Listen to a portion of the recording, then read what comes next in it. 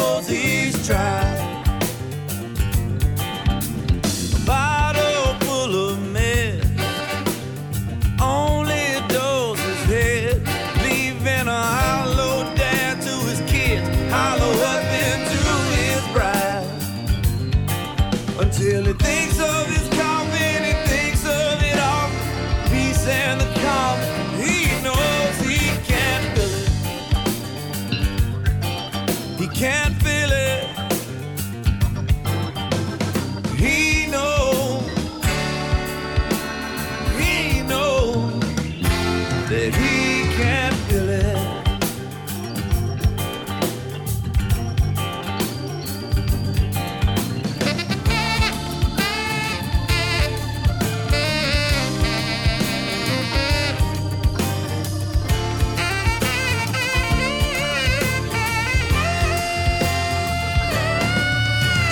Ranger combat trained, tough as there's ever been.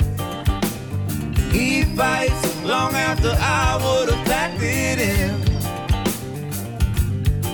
But this unplanned enemy struck once the war was done. Silence worse than any angry gun. Heroes leave holes when they give up the ghost, but we have to know when they're gone from their boats.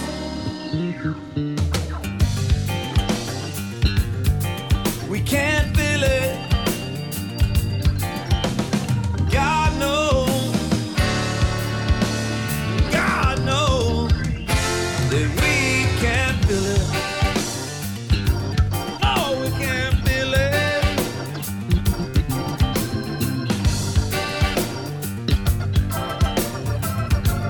We can't feel it. It's Drew from the Warrior Workout Network. With us, as always, is my fantastic, amazing co-host. One of the toughest people I know, Sean. Hey, man, thank you for being here. Yo, what's up, guys? There it is. Today, we're here with Sergeant First Class Brandon Lloyd. That song we just heard, that's about you, man. That's crazy. The most beautiful man on the planet. Oh, the Eric song. Yeah, that's not that one. I'm thinking about the other one. I'm Too Sexy, that one. Yeah. Fucking, I wake up, that's just playing in the background. That's my alarm. I strut to the shower. Yeah, we was in court for a long time over rights for that. Still mad at him, but it is what it is. Sometimes you just gotta let it be. Yeah, that song that Eric wrote, he's a special guy. I've known him, I guess acquaintances is probably a better way to put it, for a long time, since high school. That joker started playing music when he was a young teenager. Had his first concert was like on top of a Walmart, like the roof of a Walmart or something. But he had a band called The Ugly Stick, and it was just one of those things. He played colleges when he was 16, 17. He's a great entertainer, musician, songwriter, everything. And then he went off and did his solo thing, but he spent about 2 years writing that song. Never said a word to me about it. I had no clue. He just used normal conversation with me. So that'll tell you how much he paid attention to what was going on in my life. As a civilian, never been, didn't have ties to the military. He of course knows people, but he never served or anything like that. He just cared about me. And he had been in some situations where I was home for a weekend or whatever, and was moving furniture or something. And he was really the only person I would trust to call to come help me for whatever reason. And he always did. And then when that song come out, it was one of those, hold on, did he just say my name? You feel it in your spine when you hear that song, dude. The thing is, it was my exact thoughts. The way when I got to that point, that lowest point, I was excited. Like I was looking forward to being laid to rest. I couldn't stop my head from spinning. I mean, it was driving me bananas. I didn't know how to stop it. So that was the point I'd come to where I was looking forward to it. I was no longer worried. Didn't have fear. You know how it was on the battlefield. I mean, you had to accept the fact that death is death, and you're more than likely not going to make it home. Yeah, I was okay with that. I mean, I made peace with that. And then you do come home and it's like, oh no, we got to rewrite some stuff now because I didn't intend on being here. And in my mind, just ending it all was the only way I was ever going to get that peace that I was looking for. And of course that's irrational, completely irrational, but it just the way he saw it, he even made the song upbeat. He's got it's not a typical with what he's talking about and then you got that upbeat music. Everything in there it was done for a reason. He put the horns in there just because I love listening to that New Orleans jazz and stuff. Him playing the guitar, it's just he wanted me to be able to listen to the song and not get over sad or cry every time I heard it. He wanted me to enjoy it. And, there's times where I can listen to it and listen to the words. And then there's times where I can listen to it and not, and just enjoy the music. And my daughters are the same way. They love some Eric Erdman. And he'll get on Facebook and say hey to him, play something for him or whatever. But to have my daughter get in the vehicle and say, hey, Daddy, play your song. Okay. Hold on. Yeah, it's my allergies. I'll do it in a minute. But they know every word to it. So that's a very special thing, and it's still hard to. I mean, you'd be surprised. Most people you would think would share that stuff. All be like, somebody wrote a song about me.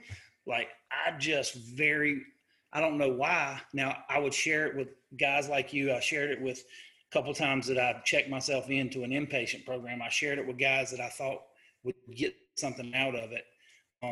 But I didn't go around posting it on my Facebook because it was a little too personal and not in the message or the things it says about me, just because I didn't, in my mind, I didn't want to wear it out. I just, when people heard it, I wanted it to be for the first time. So, and that's how it's worked. It's helped a lot of veterans. And does that song now for you, as you've kind of come to the other end of this, is that like from where you saw yourself then to where you are now? Is it more of like a song of overcoming now? Like is that the feel you get when you hear it? Absolutely. I almost wish there was a part two, because it kind of ends with and anybody who wants to, you can go to ericerdmanmusic.com and or just Google Can't Feel It, Eric Erdman, and it'll bring up his website, and it's got the lyrics there because it is a deep song. He's so intelligent. It's very deep, but he ends it with basically how friends, people around us, need to keep their eyes open and pay attention to what we're going through, whether they understand it or not. So it would be cool to have a part two to show the after the overcome and what I've come to now in the place that I'm in my life now. I never thought I would enjoy life again. I never expected to. Yeah, me too. I never thought I would I didn't hear. The thing is, you hear for so long, especially with me, I have been through so much and almost been dead so many times. Eventually you're just like, come on, man, get it right or something. Or just don't do it. Don't put all this extra try. Just do it or don't do it. But I'd been through it so many times that when you come home, the whole God's got a plan. You're something bigger, and I understand that 100% and completely. And I wanted to believe that. That's something that religion and any kind of faith and anything is good at that, giving you something to look forward to in the future. But it only worked for so long. Eventually I was able to talk myself into, why you're here. It's not for this, this, whatever it is, the great thing that's being planned for you, is because you're being punished. And then I had so many ways to go back and completely justify that thought. And that was, I remember, for whatever reason, that being that defining moment that I started going downhill and not caring to slow down. I just kind of rode the wave until where it was going to take me, because I truly believed that I'm being punished. I'm here to live and be tortured with the memory of all the dudes that I wasn't able to save or whatever the case may be. When did that hit you? What year was that? 2011 is when I had my first spinal surgery, and that's when pretty much everything started. Because with my career, you've read it. I was nonstop. Mm-hmm. my entire career, and that was on purpose. I was always a knowledge seeker. Who else goes to try to finish degrees while they know they're not going to use? I was just a knowledge seeker my entire life, and that when we go into my childhood, you don't understand that. But I don't. I'm trying to think. I done lost my train of thought now. What did you just ask me, Drew? Well, let's see. We were at shit. You derailed me too. We were talking about your search for knowledge and why. Yeah, like your use for. You got the degrees.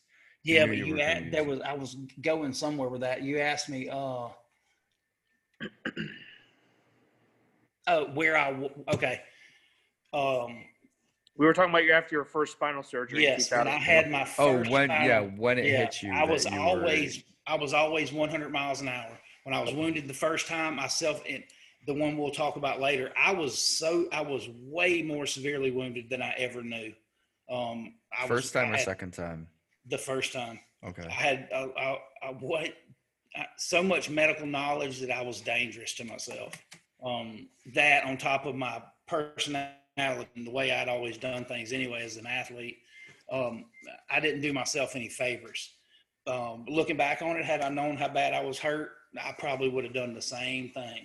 But I was really in a lot more bad shape than I knew, but it didn't affect anything. I was just in a lot of pain. I figured, I could adapt to that better than anything. So I pushed through, went to Afghanistan, got hurt again. Well, I ended up in launch stool for a long time, and that's where they found all the shrapnel that was wedged into my spine. The MRI machine. Oh, how they found that, dude. Oh, yes, my God. Oh, Lord have mercy. The only thing I can think of to compare it to is the Marine commercial where they put the sword in the fire and they're tink, tink, and they're bitten. It's red hot. Like I felt like he was sticking that sword into my neck and ripping it, like trying to rip everything. That's literally how it felt. And I remember thinking, eventually your pain levels off. You'll get used to it. But every time I would think I was getting used to it, it just continued to ramp up and ramp up and ramp up. Well, it turns out I was passing out over and over and over and over again. I was just blacking out. I broke the MRI machine at launch stool. It was rough. But so that's how they found the shrapnel. I was not pleased with them because in my mind, that was my own medical corps dudes that could have killed me. All these Taliban, Al-Qaeda, everybody has tried really hard and never got it. They're going to do it while I'm in the hospital in an MRI machine. Going to get you on the back end. Yeah, they're going to cut my jugular and everything else with a piece of shrapnel that's been in there for 3 years. Getting magnetically sucked out through an MRI machine. And it is the weirdest feeling. It was bad. It was bad. But so we found all that. Found there was 7 burst fractured vertebrae, but everything just went the way there was no nerve damage, nerve problems, none of that. The spine's such a weird bone; it's made to protect, and that's it. It's not like your arm. You break your arm, it hurts. You can chip your spine and do all kind of stuff as long as it's not impinging nerves or nerve involvement and stuff. You can be okay. And I was lucky. I hurt, but I just told myself, look, man, you've been blown up enough. You played college football. You're going to be in a certain level of pain, so deal with it. You got dudes to train, and that was the way I put it to myself to push through. And I would use duct tape, tape my boots up so my feet wouldn't swell. We'd go and walk. Just things that are not the smartest ways to do things, but it worked in the moment. So that the first surgery I had, laying in bed, I'll never forget it. When I come home, because I was medicated, I'm not a opioid guy at all by any stretch. I have not taken any kind of painkiller stronger than a Motrin, and I couldn't tell you how many years. And that's not because I'm tough. That's because of family history. It's just it scares me enough to where it's not even worth it. But I was laying in bed one night, and my first night home, I think, from the hospital, and I woke up and was like, what the fuck? what was that? Because my best friend on this planet, Kenny Jenkins, died in front of me. And there's a lot of reasons that I have that it would be understandable if I was damaged in a lot of ways, but I was not prepared for that nightmare. That I had convinced myself that I was fortunate and it had missed me because of my training over the years, whatever the case was.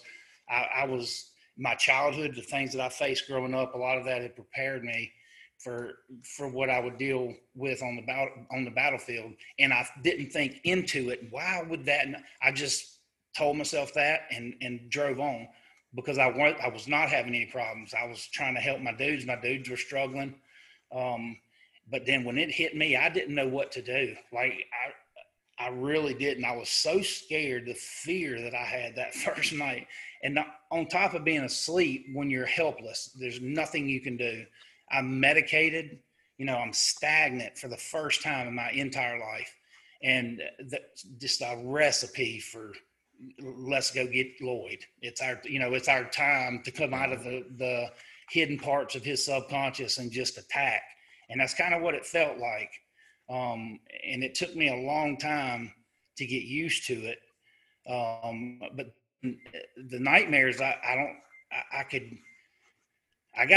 got used to them pretty quick, but it's the laying on the couch and the whole sleep paralysis. Man, I am not scared of much, but that puts me on a whole nother plane of fear.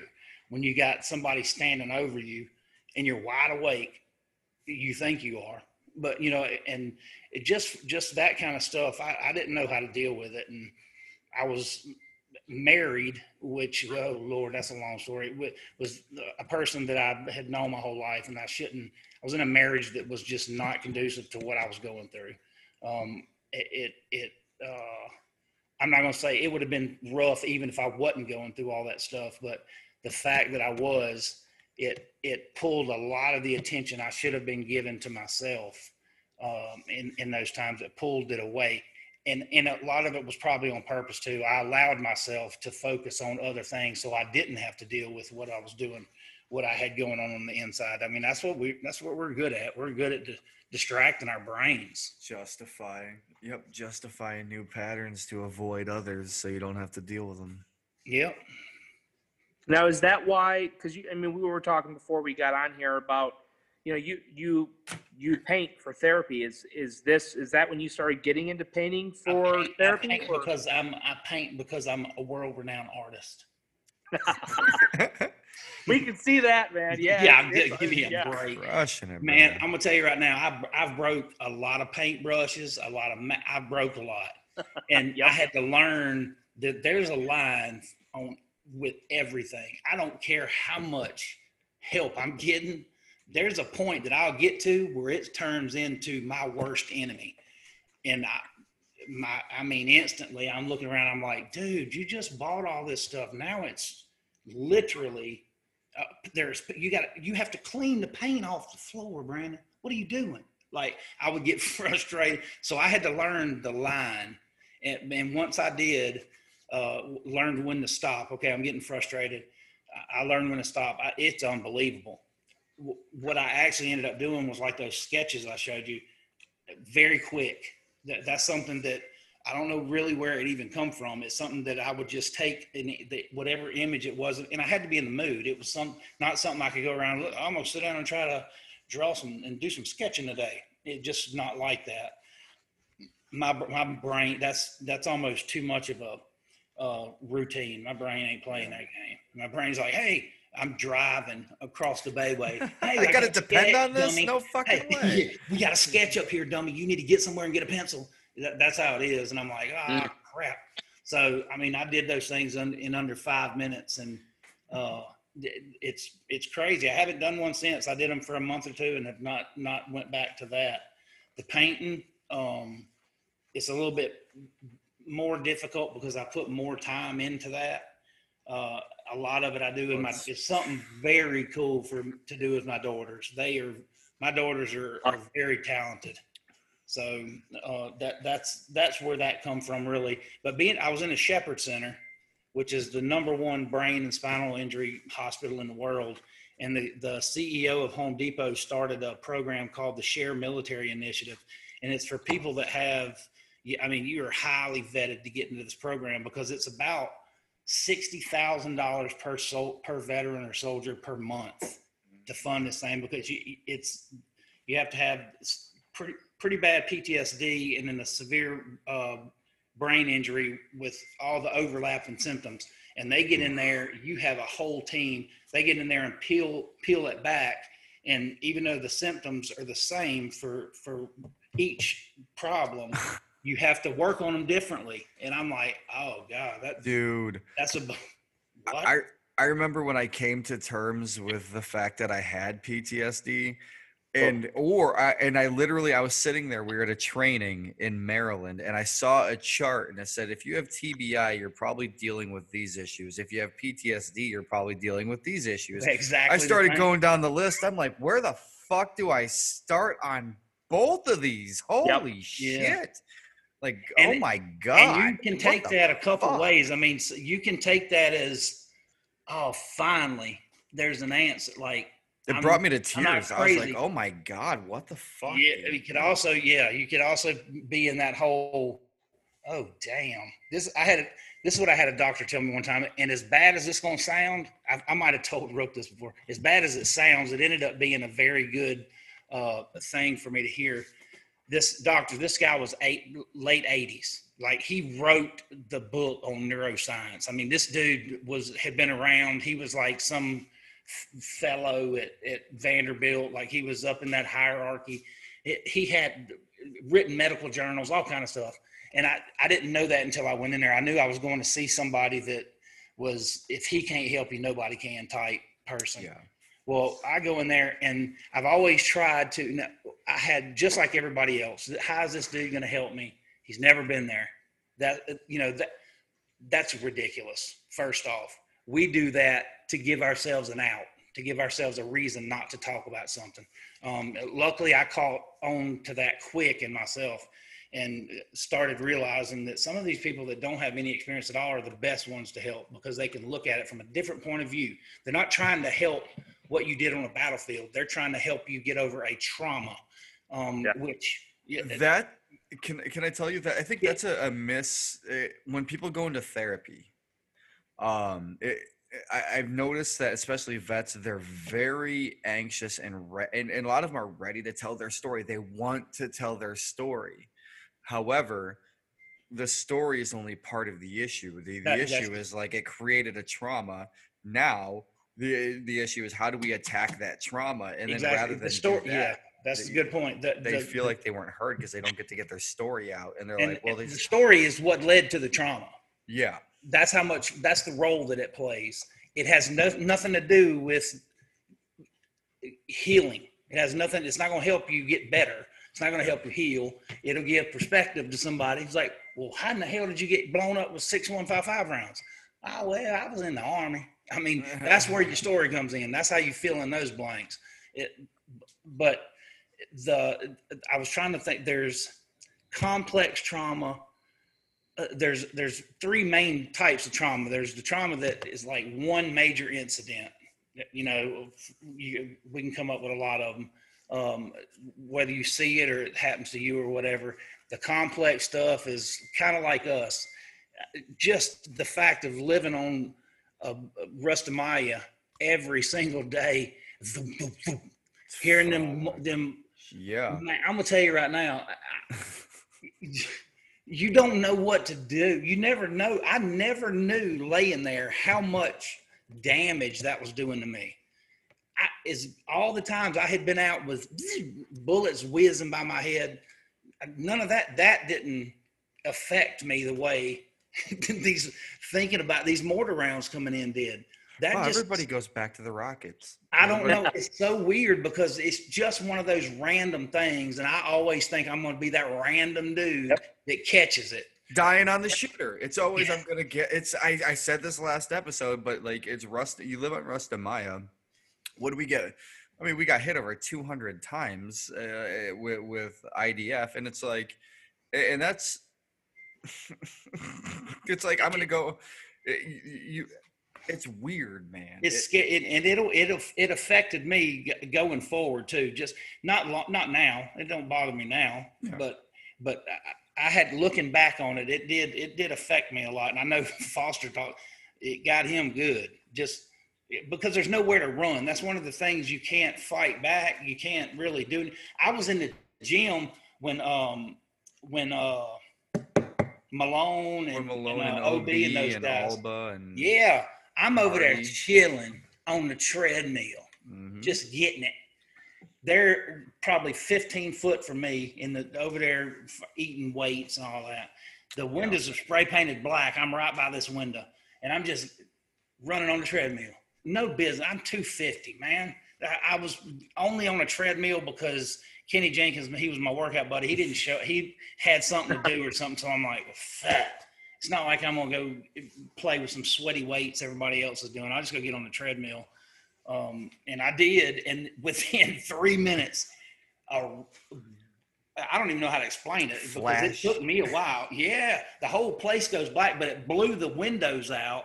Mm-hmm. So what was painted black right next to me is now sunshine. So in the same stride, whoo, I was straight out the window. Like, what the? And then I realized what happened. I was like, my God, that was a direct hit. Mm-hmm. And there was a top or something attached to that gym. So it was a direct dead center hit on the gym. It blew me away. It was crazy. And it wounded a lot of dudes. OB, Malone was all, of course, they were messed up, but I jumped back in and we got all them guys at the aid station and worked on them. And poor fucking Malone, dude. I don't think I was like, dude, you ain't never going to without earning a Purple Heart. You should be able to hit a softball good. This is going to affect that, Malone. Yeah. Oh, that motherfucker. Let's talk about softballs. Well, softball plays a funny part because going back to the IED that Foster and us, that we were talking about, the one that hurt you. The way I met you was through the unit softball. You used to just knock those bastards out the park, dude. Right-handed, left-handed, it's blindfolded. And it's weird as a young person, especially as a young soldier, to see this like strong person. And it's like, oh, fuck, that's Sergeant Lloyd. And it's like, damn, like you see this big, tough person that's like, damn, now he's like defenseless. He's hurt. And I think what the worst part, actually, the funniest part of that, I think, was when I realized like adrenaline only kicks in so much. So I was like, oh, we're just gonna be able to pick him up and it's gonna be like nothing. So you go to pick you up and it's like, oh fuck, I still have to try. I thought the adrenaline was gonna get me. It's like, I'm still 250 with about 100 pounds of gear on every day. Yeah. You were my eye opener for that. Yeah, that was each deployment. I've pulled a 200 or so pound person out of something, and it's like it's like, God damn you bastards! It'll make you rethink how you plan. Oh, man, I thought that was gonna. Holy shit, this is gonna take us an hour and a half. We just gonna leave Lloyd there and go get a tow rope. We'll just drag him behind the truck like he's skiing. I mean, in reality, that's what they did to Foster. They had to drag him back to rest of my in his truck. That's the thing. When I heard him talking about that, that's the first time I had heard about it.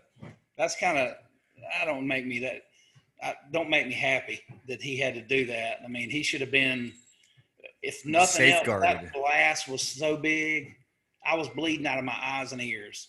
Mm-hmm. Every one of us should have been in that aid station getting MACE exams and getting our brains checked.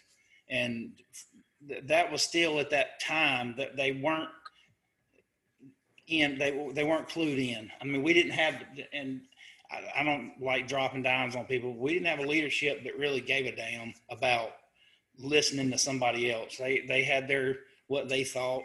Now, Hermling wasn't like that. He was a great guy, but I knew there was something to the brain thing, our heads getting rattled. I mean, it was one of those things, and we talked. It was something that me and Choi, the medical planner, and those guys talked about all the time. It was like, man, this is going to be something long term, because I played high school and college football, and I already have times where I get jumbled up just from hitting people. Because I mean, I remember I used to hit people to where if I didn't black out, I didn't hit them hard enough. What kind of logic is that? Hit him so hard, you literally see the little birds flying around your head. That means you did your job. I mean, so I had suffered plenty of head shots to the head before anything I dealt with in the military. So the stuff just piles on top of itself, and it can't be good for you. No. So when I heard Foster talking about how he had to stay out there and do all that with the vehicle, man, had I been out there, I'd have told him, Foster, sit down and start doing this. And yeah, but think about you what you were doing. Just say, I'm catching butterflies. Catching butterflies. Yeah, I'll tell, because you don't need to be doing, if nothing else, for the psychological part of it. Think about what you did, though. You had a wounded arm. You're bleeding. The shit barely works, and you're still working on people. And people, you basically had to be told, hey, lay the fuck down or you're going to die. Yeah, but that's one of those, we always think that if I had to say that I had a fear of something, I don't necessarily fear things. I use fear as in a positive way. I don't say I'm not scared of anything. I get in situations and I feel fear. I've learned to use it to get me through things. But when I sit and think, basically what I'm saying is I don't go around being scared of things. I feel fear in a moment. It might be something that I never knew I was fearful of, but I'll recognize it in the moment.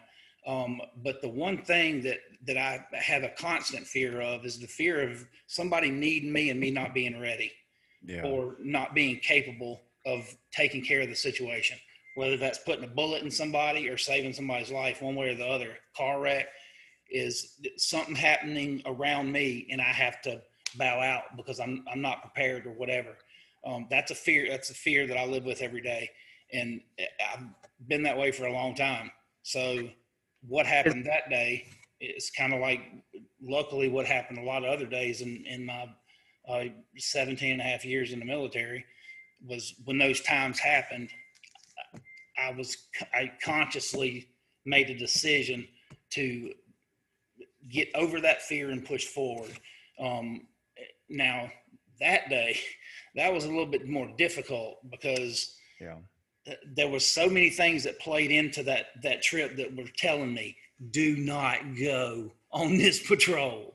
Don't do it. Literally. You should never take Route Corn. But okay, and that was about the fifth thing that happened that was saying no.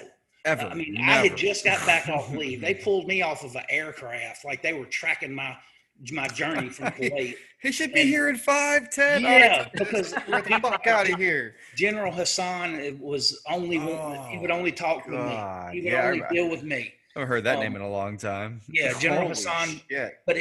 But he said this. He said he would only deal with me because he knew I wasn't there.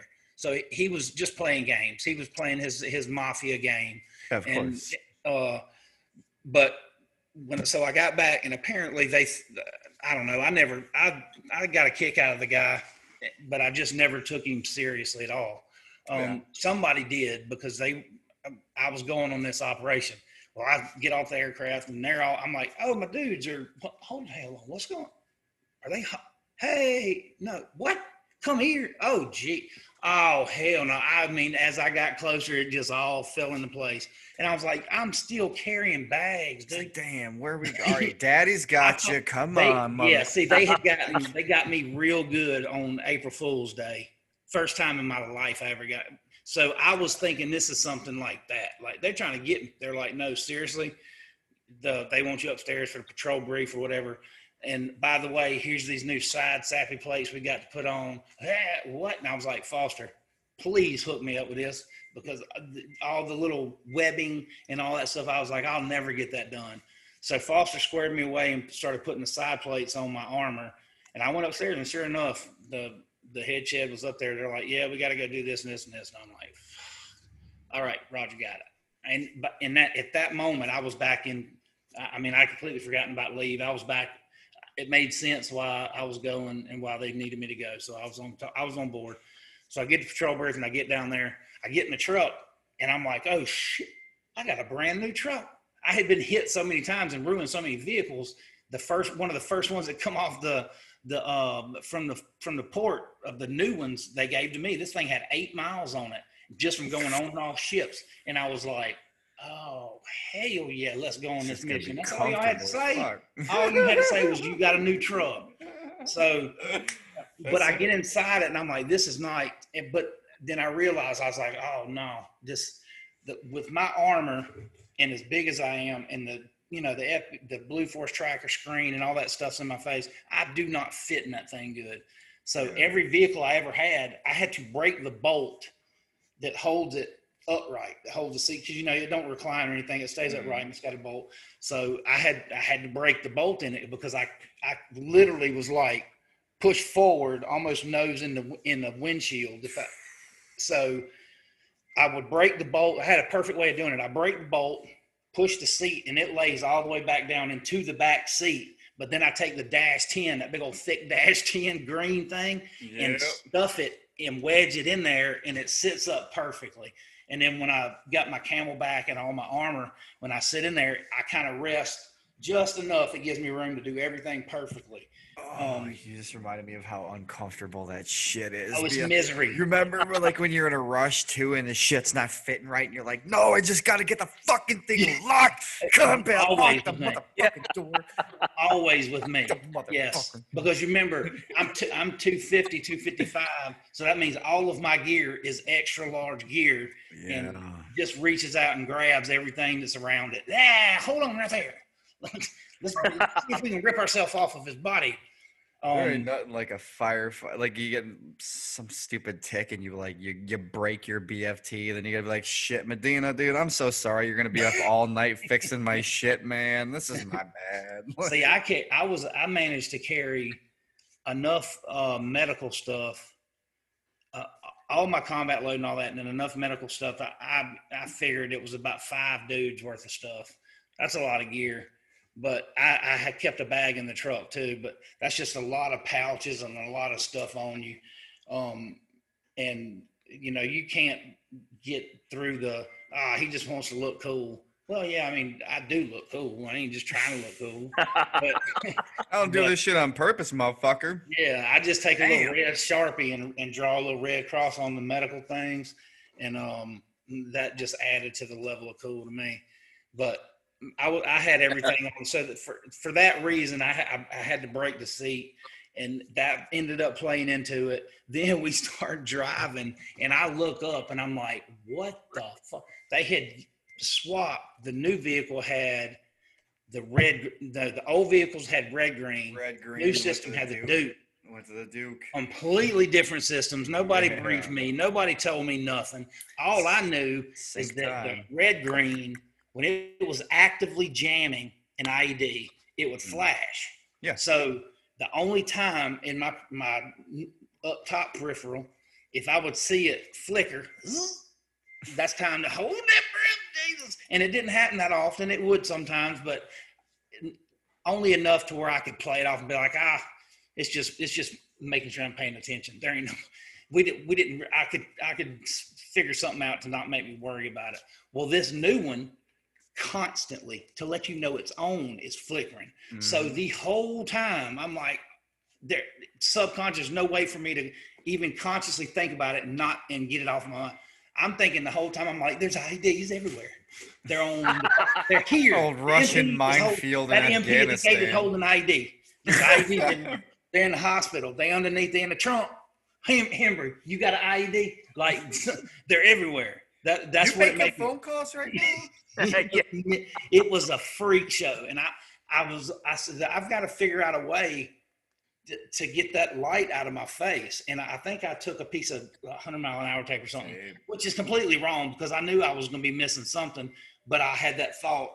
I mean, we ain't gonna get blown up this time. I didn't say that or think that. I just figured, hopefully, the one time that I have to cover this up until I'm used to it, it don't bite me in the ass. Well, then we get to the gate, and this little MP girl walks up with literally a walkie-talkie and is trying to talk. And I'm like, what the hell's going on here, Foster? He's like, well, that's how they test the system. I said, what? He said, there's a guy there at the gate talking on his walkie-talkie to her, and if she can't hear him, that means it's jamming. You're good to go. Hold on. This is a multi-million-dollar setup. Lots and lots and lots and lots of money. Our lives are included in that. And they're testing it with a walkie-talkie that might just have dead battery. Low frequency walkie-talkies. Or you're more than 6 foot away from this walkie-talkie. You ain't gonna hear his ass anyway. So when she don't hear him, yeah, it's jamming. It's good. No, he just. I mean, if you can't touch him, that little Motorola is not going to hear each other. Wasn't yours Command-Det? Was yours Command-Det, or was it radio? The one that hit us that day was Command-Det, so it wouldn't have mattered either way. Yeah, of course. But I didn't know it was going to be a command wire. Shit, yeah. That's what they use on Route Corn is command wire, because you got all that shit. You can just run it right under that loose dirt. Thank God that ended up hurting them though, and not killing us because of the way they had to do it. But through all this, I'm thinking, all right, there's a lot of stuff showing itself to me right now, written on the walls, that I need to say, I'm out. I'm going back. I need sleep. I just got off a bird. I can't do this. There's signs are pointing at something's going to go wrong. And then Hembry out of nowhere goes, big money, no whammies. Come on, man. What are you talking? I said, don't ever say that again. I will rip your throat out if you ever say that again in my truck. I don't know who was in here playing games about some whammies and big money, but I ain't giving nobody big money, and I don't want no big whammies. So just shut it up, Hembry. He's like, Roger, got it. And then so we pull out, and then that's when we get on the radio. They're like, hey, we're supposed to go down Route Corn because we got about 10 minutes to get there. We don't like you. Yeah. Do y'all want to take corn? Yeah, we don't like you. You're going. Yeah, they said, do you want to take corn, Lloyd? And I said, don't. Why would you ask me that? I'll go. I will gladly go anywhere y'all decide to go. I'm not going to say not do it, but don't make me be the one that says, yeah, rock and roll. I feel good about this one. How many people died on this one this month? Because I absolutely did not. Had he asked me that time, I probably would have said, absolutely not. We need to be in aircraft right now, or back there sleeping. You're the one who brought it up to me, is that, like, as weird as it is, like, this is the only... If this hadn't been a post 9/11 conflict, none of us would still be here. Like, thanks to all the up armor and whatnot, like, that's the only reason that any of us three are still talking, because we would all be, if we didn't have all the up armor, none of us would still 100%. Be here. And that's also a big thing that is the reason veterans are in the state of affairs that they're in nowadays, 22 a day committing suicide. The level of medical expertise that we have in the military, the things that we can do on a battlefield are mind-blowing. On top of the advances in armor, the advances in tactics and everything, it's especially for the way we were doing it with a non-linear battlefield where anybody could have been the one blowing us up. So the threat is different. It's 24 hours a day. The armor that we have is working, even though now the first year our armor was face out because we didn't have no doors. Yeah, just let your plate take it. That's how we do. Yeah. What? How is that? That's the dumbest. But then that was the way to do it. But we are surviving more now than we have ever survived in history. So there was no way to foretell the psychological effect somebody was going to have or what it was going to do to people that were living through things, because until now, the things that we're living through was killing people. It was killing them. So they never had to deal with what. So fucking weird, dude. Yeah. Nobody ever had to deal with the psychological trauma of being in a vehicle multiple times that was blown to pieces and maybe not even been hurt, just been blown to pieces. And it still does that damage to your head. Mm-hmm. So, Fuck, when they gave us these monitors to put on the back of our Kevlar In when we went to Afghanistan? Afghanistan. Yeah. And I remember we ran over an anti-tank mine and fucking they went to go read it and they're like, oh my god, we finally get to read one. And it's like the fucking impact was so big it just zeroed it out. Yeah. It couldn't handle the blast. It was like, oh, Yep. well, that was I remember fucking that. for nothing. That was Yep. for absolutely nothing. And now I remember fucking- talking to Sergeant Major Coop. I said, what do they expect these things to do? Do they understand that, like, just mine? I was bleeding out of my eyeballs, out of my ear holes. What is this little box? What's going to happen to this? This little box is not going to do anything. It's gonna melt this. It's going to melt the insides of the thing. And that's what happened. That's sad because that would have been something, which actually, who knows what they would have ended up using that data for. I mean, the thing is, if you're hit with an ID, if your vehicle's hit, go in, get a MACE exam. It's documented right there. That's the level of blast. I don't know. I mean, I guess it can, just like trauma in the psychological part, it's going to affect everybody different anyway. So just one of them things.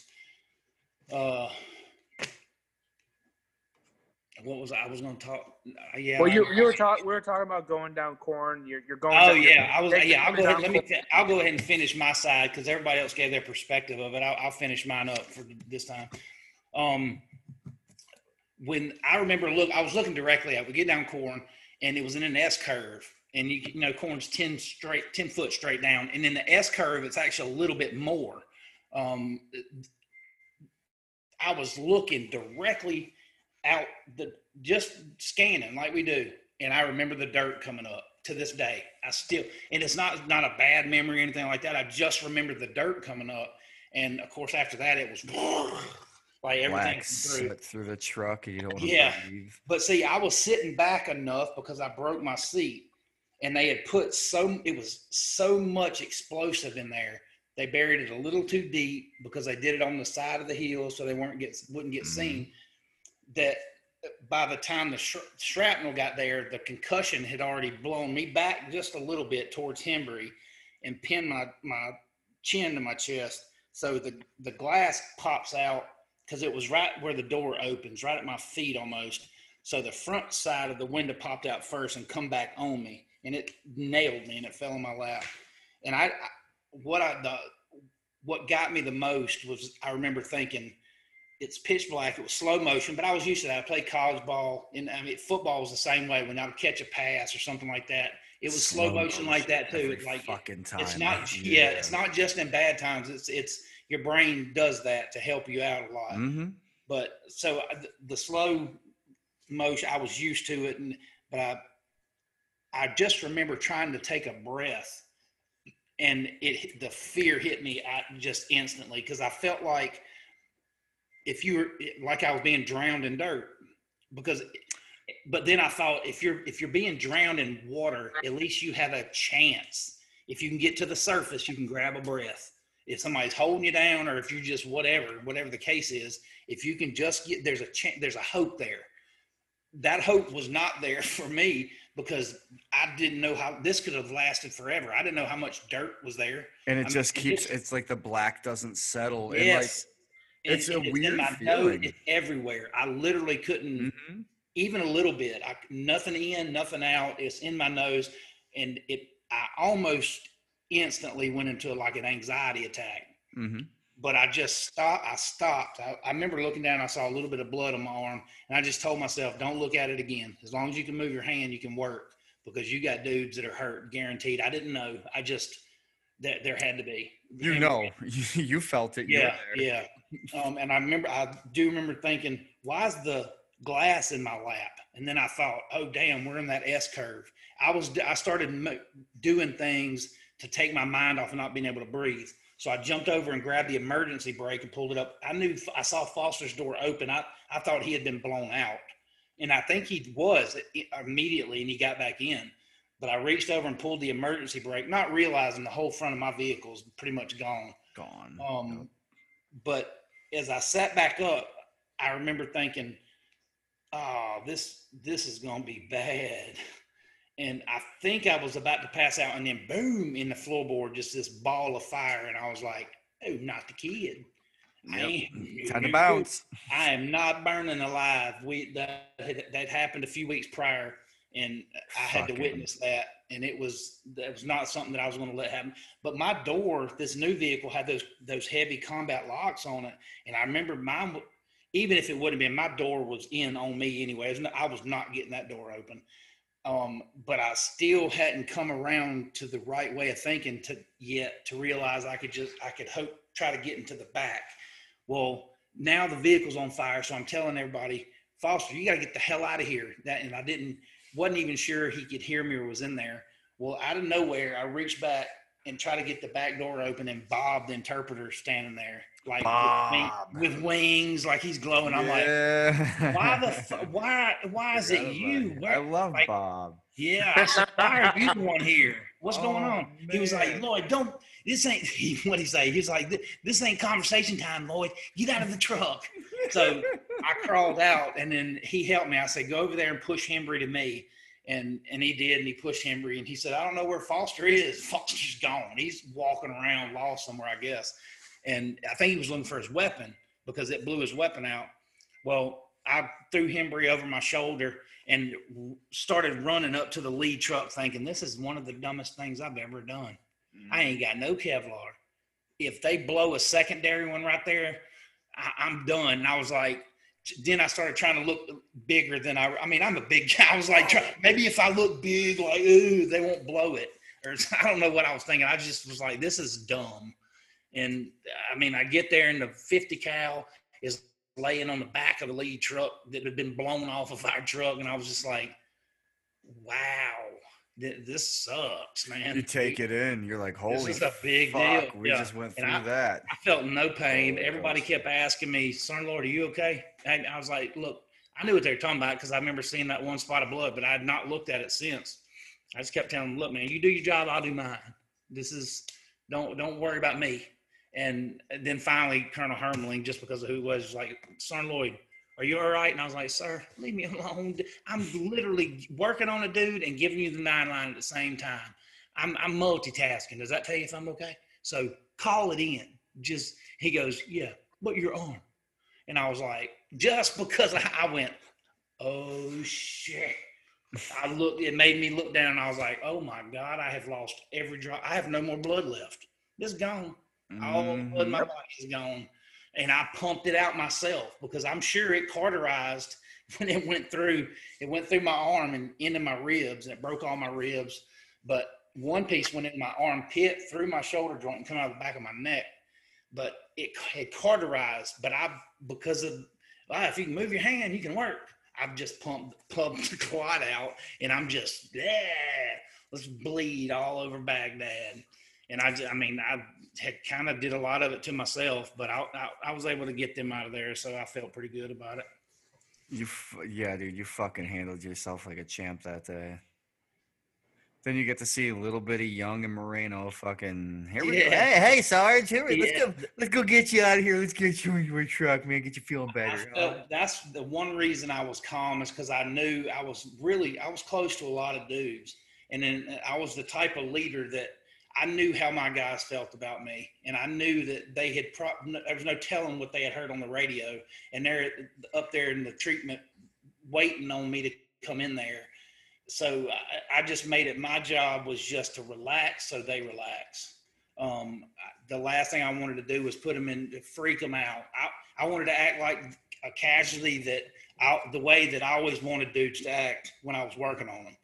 Sometimes they did, but sometimes they didn't. And I understood they were losing their damn minds. Mm-hmm. But I was calm. And until Rook told me, I remembered it when he told me just laying in the back on that spine board.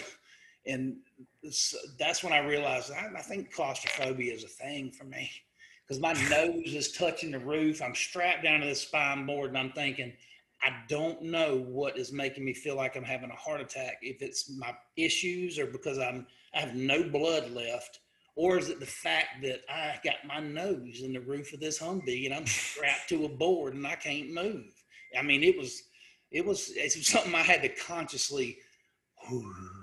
Rook. Well, Relax. that was the thing. I mean, when they loaded you up in my vehicle, and we're trying to get you back to get you out of there, and hopefully get you on a helicopter, get you fixed up. When they loaded you up, you were really, really quiet. And I was a driver then, and I was one of the new guys to the unit. I'm flying down the road, and you weren't really talking that much, And I just remember, OB kind of looked over the shoulder and was like, "Hey, man, you okay?" And you just kind of looked at us, because I looked back. I was like, I don't know if this guy's gonna make it, man, because I saw your arm. You had lost a lot of blood. You were very pale. And I was like, I don't even know if he's going to respond. And you looked right at us and said, "I'm just chilling, man." Chilling. And I just Doing what it do. immediately eyes focused back on the road. And I was like, all right, man, this dude's talking to us. We're pedal to the metal, get him back. And, I just that was remember a completely unconscious way of that was my personality. That just, yeah. I mean, the way I led soldiers, the way I did everything kind of led to, that was who I was. I mean, just literally, that's what I'm doing. I'm just chilling. Oh, I'm bleeding out of my eyes and ears, but other than that, I'm just chilling. Dude, Yeah, you literally were just like, literally. you were just I think I'm gonna have a blood transfusion, which ended up happening. I've never seen anybody that calm though, that hurt ever. Yep. Like that much, dude. And then Rook, I don't mean to cut you off, but yeah, like this conversation with you, Rook has gone the last 15 years wondering what happened to that dude in the back of the truck. He told me that, and that broke my heart too. Well, I mean, I don't want you. Something I could have never. I would have never known that, but that's awesome. Not. I feel very honored by that, honestly. Well, it's. I'm doing the same thing now, just chilling. Well, yeah. Well, I mean, I think let's be honest here. We talk about who you are and the things that you've done, and coming 15 years full circle of I didn't know your name, I didn't know your rank, because your uniform was all cut up, and I mean they were just I wasn't really paying attention to that anyway, honestly. You just sit there 15 years. You were a guy that I loaded up on route corn, never knew if you made it, and you were one of those memories that popped up over a cup of coffee every now and then. Yeah, because you got hit not too long after that. Yeah, got hit on my birthday. But what day was yours? July 22nd, 2006. Yours was a secondary too, wasn't it? I got hit by two. Yeah. Yeah. Well, I mean, I say that the first one was a direct hit. The second one was, they went off probably about, 50 feet from me or something. I mean, that's, it peppered the hell out of the truck. But to get back to him, I just, to come full circle 15 years later, man, and to put a face and a name to it. And, we're talking about who you are. And it's funny now, I can honestly kind of smile about this. Because we were talking about this over the phone, and you were like, "It takes more than that to kill me, baby." And I said, sadly, I know that because of experience. No, I know, but the funny thing is that story for 15 years was I never knew if that guy made it, and now the story is that guy was such a badass. It didn't kill him. I was just helping give him a cab ride back. That's how it was. It was. Man, I have thought, what is it gonna take? This guy means fraternity, man. He knows. Have I been bitten by a vampire at some point? I mean, what's going on here? But I'm honored. I'm glad it's been like that. I like to think that the reason it has something to do with, other than just dumb luck, it's because of the way I prepared myself or prepared my dudes, and just happened in whatever scenario. Dumb luck does play into it, and I take that every chance I get it. But I don't expect dumb luck. I prepare myself and expect bad things to happen, so I want to be prepared as prepared as I can. I treat PTSD and all that stuff the same way. I'm not severely affected by certain things now at all, but I don't allow myself to get into that false sense of security to think, well, I'm cured, I'm over it. I treat it like there's always a possibility that I'm going to be somewhere one day and it's going to hit me. And, so I want to be prepared for that. I'm not going to be caught, but, with just slipping where it completely destroys everything that I've built by that point. And a lot of people don't understand that. They think that I mean, well, it seems like you're living like that's a miserable way to live. No, it's not. To prepare. I mean, it's not like I'm getting up every day writing a dissertation of how I'm going to defeat PTSD. And it's nothing like that. I just tell myself, look, just there's a chance. Just don't get blinded and complacent. That's it. And I've talked about that kind of stuff before. I think we may even addressed it in another episode. I've talked to a lot of different guys from different branches, guys and girls from different branches, and all the things that they've been through. And PTSD really can be, and talking about it with them, it's almost like walking through the jungle and there's a tiger out there. There's a tiger out there, and that as you're walking your path of the day, that tiger could come out of nowhere and try to get you. Being prepared about it is what helps you stay on your feet when you have to deal with it. That's exactly right. That's what makes you pack the ninja stars. Yeah, man. I love Chinese throwing stars. Come on, tiger. I just start tonking them. We just turned into a 1970s kung fu flick. Yeah, I love it too, man. I love it. So, how much time you got left all to get? Man, you're fine. I pushed back a little bit.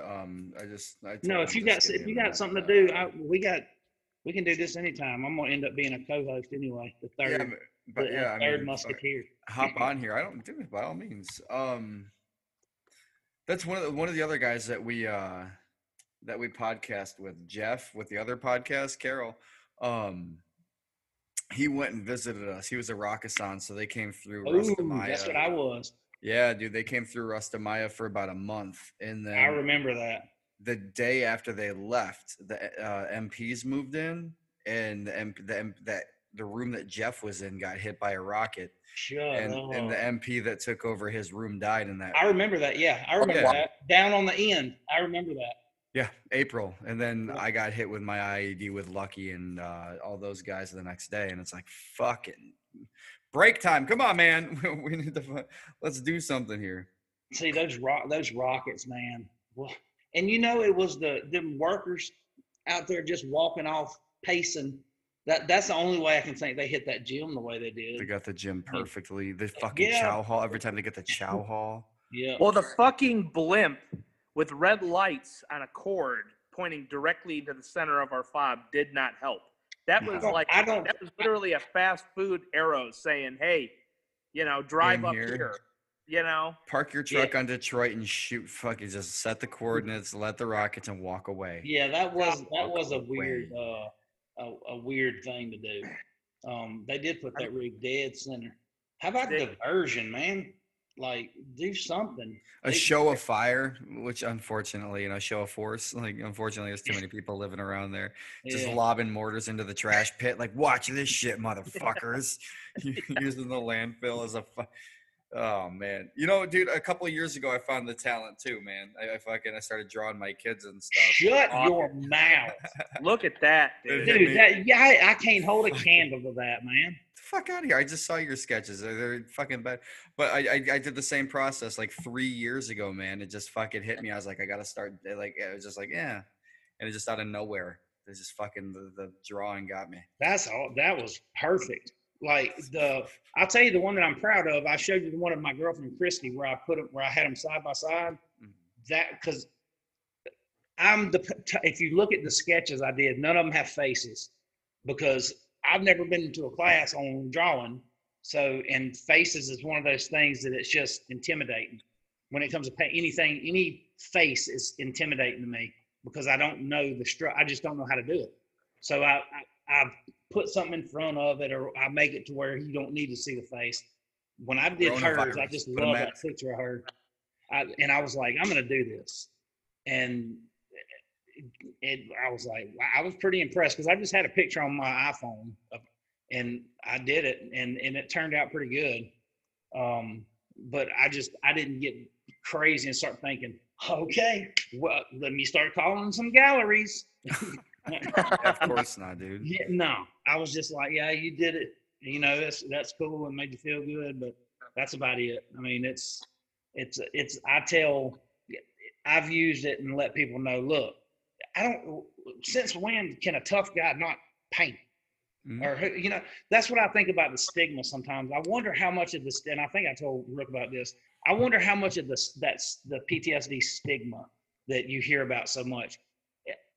I wonder how much is still there and how much is it we're just fabricating in our heads to make it worse because all we try to do is avoid talking about things, avoid certain areas of trauma that we don't want to deal with, whether it's consciously or subconsciously. We find other ways to cope with what we're going through.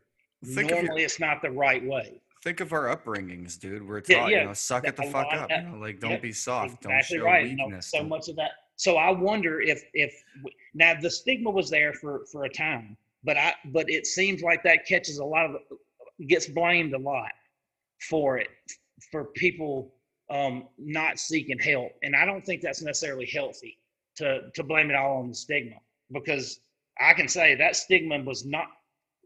I thought about that, but then I also thought you got dudes under you that you clearly see are hurting. How are you going to get them to help if you're not willing to go? So I made Yeah. myself an example. I went to a hospital when I started really getting bad after my first couple surgeries. I checked into to a place in Nashville and did it not behind closed doors in the middle of the night. I mean, I wanted, I didn't do it on the news, but I was okay with anybody knowing. And I wanted my dudes to know, look, man, I'm saying there's stuff in there that I'm not exactly sure how to deal with. You can do the same thing. So, this whole thing, you're worried about your chain of command, blah, blah, blah. Just do it. I'm not. I'm going. So Mhm. if you feel bad, you need to go. So That's a that you is what thing. finally pushed me over the edge to go because I was having reservations, but I said this could be something that helps one of your dudes at some point. So that got me over the threshold and made me go finally check in and see. And it turned out, I mean, while I was in there, I didn't do it the right way. I got Neither. offered a job. I was in there 2 weeks. Literally, when I left, they were like, "Hey, how do you feel about coming back and working for us?" And it hit me right then. Not until then. I was good. I was ready to leave. But when she said that, it just immediately come over me. I said, "Ma'am, do you understand what you just did? You literally out loud just said, you've been here 2 weeks and avoided dealing with your own problems so well and helped other people so well. We're going to offer you a job. Meanwhile, I literally have gotten nothing out of this for Yeah. me now. And I didn't know it until that moment when she said that. I was like, God, I'm good. I'm a good I am bullshitter. good at I'm a good bullshitting, man. bullshitter. Just Mm-hmm. You know, Yep. faking it and acting, making the person I'm talking to think I'm giving them something. Literally, they think that, oh, she's really got we're at a breakthrough. No, you're not. You think we Damn are. You breakthrough. think. Yeah, Check. yeah. And Yeah, and man, as a but medical guy, it is commonplace in nature for me to want to reach out and help other dudes. But I did it to a fault. And even when I realized that I was doing it to avoid, I still kept doing it. So that was my alcohol in a lot of ways. That was my coping mechanism, and it was not a good one because it completely made everybody think, yeah, I'm getting better. I never told anybody, yeah, I'm fine. I just I packaged it as I'm getting better. Every day I learn something new or whatever garbage I decided to say. of course. And still, after all that, yeah, I mean, I still ended up with a Glock 17 resting on the side of my head.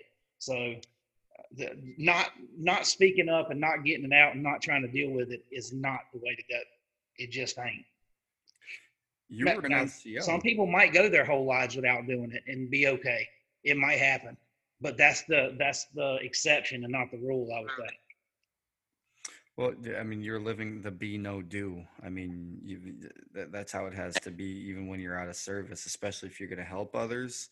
It's Especially in this line of work, one thing that Rook and I figured out is if we're not living this and learning with this and growing the proper way and not, and bullshitting the steps as you can do through therapy, people are going to sniff it out right away. It's going to be unauthentic and they're going to know immediately. So, and then trust and all kind of stuff that you don't even think about is gone. Yeah. And it's not even your intention. You're not intentionally doing something to wrong. It's just, once you do something that makes it look like for whatever, it just makes it look wrong, or that things are not being done for that. People just look at you differently, even if it's not on purpose. And that's what my whole man. If I went to the parking lot at 10:30 at night from work, I made sure I put my hat on, just in case some knucklehead private is walking out to the garbage and sees me across the parking lot. He's gonna see me with my hat on. It's a lot easier to lead dudes when they want to follow you, and you get them to want to follow you by doing the right thing, by setting the example and saying, you don't have to listen to me, just do what I do. I mean, I had plenty of dudes. That's a slippery slope, because there's a lot of people out there that do as I say, not as I do, motherfuckers. I hate them. They're the worst. And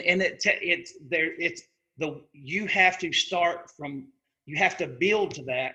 You can't just jump in and say, I do everything right, so follow me. It's a train. It's the way that you develop and mentor guys.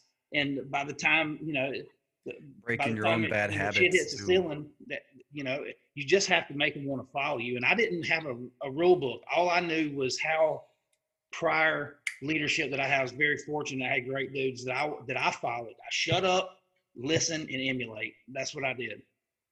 So as a leader, that what you believe makes or breaks a unit or a team is leading from the front and always being the example. Absolutely. Is that what, no matter who you are, lead from the front, be the example. And don't focus so much on trying to get the next position or next rank. You have to do that to an extent, but so many people are willing to put their foot on somebody's head and just and not teach them or train them the right way because they're worried about losing. Dude, I wanted everybody under me, and you can ask them too. There's plenty of Leggett. All these guys will tell you, I've trained everybody to do my job. Whenever 3-4 ranks below me, and I want you to do my job and do the job above me. I want you to be the best you can be, because if I teach you anything else, that ain't saving nobody's lives. Why you're not taking anything from me if I teach you to be the best. I'm not worried about you whipping my ass one day, coming back and now I'm gonna show you what I learned. Now I will whip you until the day I die. I'm gonna be able to whip all y'all's asses. So that ain't it. It's like Lucky used to say, "You ain't never bigger than your daddy." That's right, man. But I just wanted, and that's where I got off. I didn't wear stuff on my uniform. When I went in there, I wanted them listening to me. Listen what's coming out of my mouth and the way that I'm training you and the things that, and when you do it a certain way, they're watching you all the time. They're waiting on you to make a mistake a lot of the time. And most of the time, yep. Yeah, and so a leader being in leadership is not an easy task. A lot of people think it's just a paycheck, and they take it that way. I just did not do it that way because of the time it was in the world, and I knew that I'm fixing to get some guys in that was probably at their senior prom 4 months ago, and within less than a year they're going to be on a battlefield, and they're going to be the only dude between an entire platoon of guys. They're the lifeline. So I have to teach them to get the prom dress out your head and learn how to notice this, because you don't only have to be a good medic. They have to know and trust you as a good medic, because those infantry dudes, those Cat Scouts, they ain't playing games. You need to be one of them. So I had a hard task in my mind, and I took it very seriously. Our medics were stellar. Of course they were. Our fucking dude, like all across the board, man. I know, really. Between Owen, Dom, fucking just. Yes, we did have good dudes. God, all those guys. Who else? Rudell, Leggett, Leggett, Hindy, Lucan. Now Hindy, that we had a lot of guys that were very smart. Most of them were very smart, and if they weren't, they had other things to fill it in.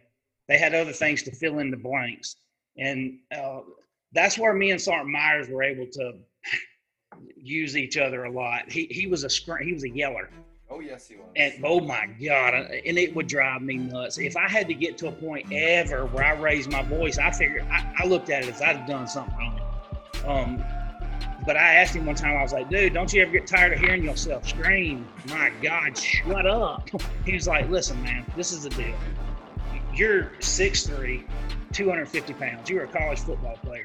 When you walk into a room, you instantaneously have respect from people just because of that. I never thought of it this way. He said, when I walk into a room, especially when I'm behind you, I got nothing. I might as well just be hanging onto your back pocket. So I have to get what you kind of carry with you everywhere. The only way for me to get that sometimes is to let them know I'm there.